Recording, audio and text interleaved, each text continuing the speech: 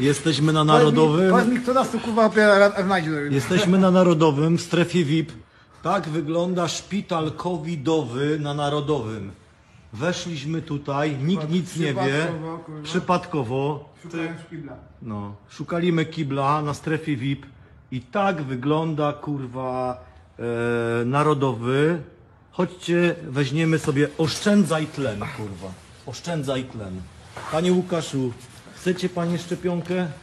Ja jestem już wyleczony z tego wszystkiego. No, tu jest pani pielęgniarka, Michał. Punkt dowodzenia jest. No, tak to wygląda na Narodowym. Chodźcie, idziemy na mecz. Bo jest druga połowa. No, tak? będzie mecz, nie? Tak wygląda na Narodowym szpital, kurwa. No, tak wygląda na Narodowym szpital, kurwa. Proszę bardzo, panie Michale.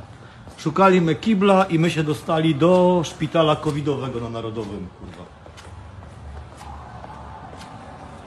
No, 1000 łóżek, kurwa. 1000 łóżek. Patrz, teraz wejdziemy na mecz. Chodźcie. No nie dam tego na Facebooka. Chodźcie, bo już grają. Chodźcie, bo już grają.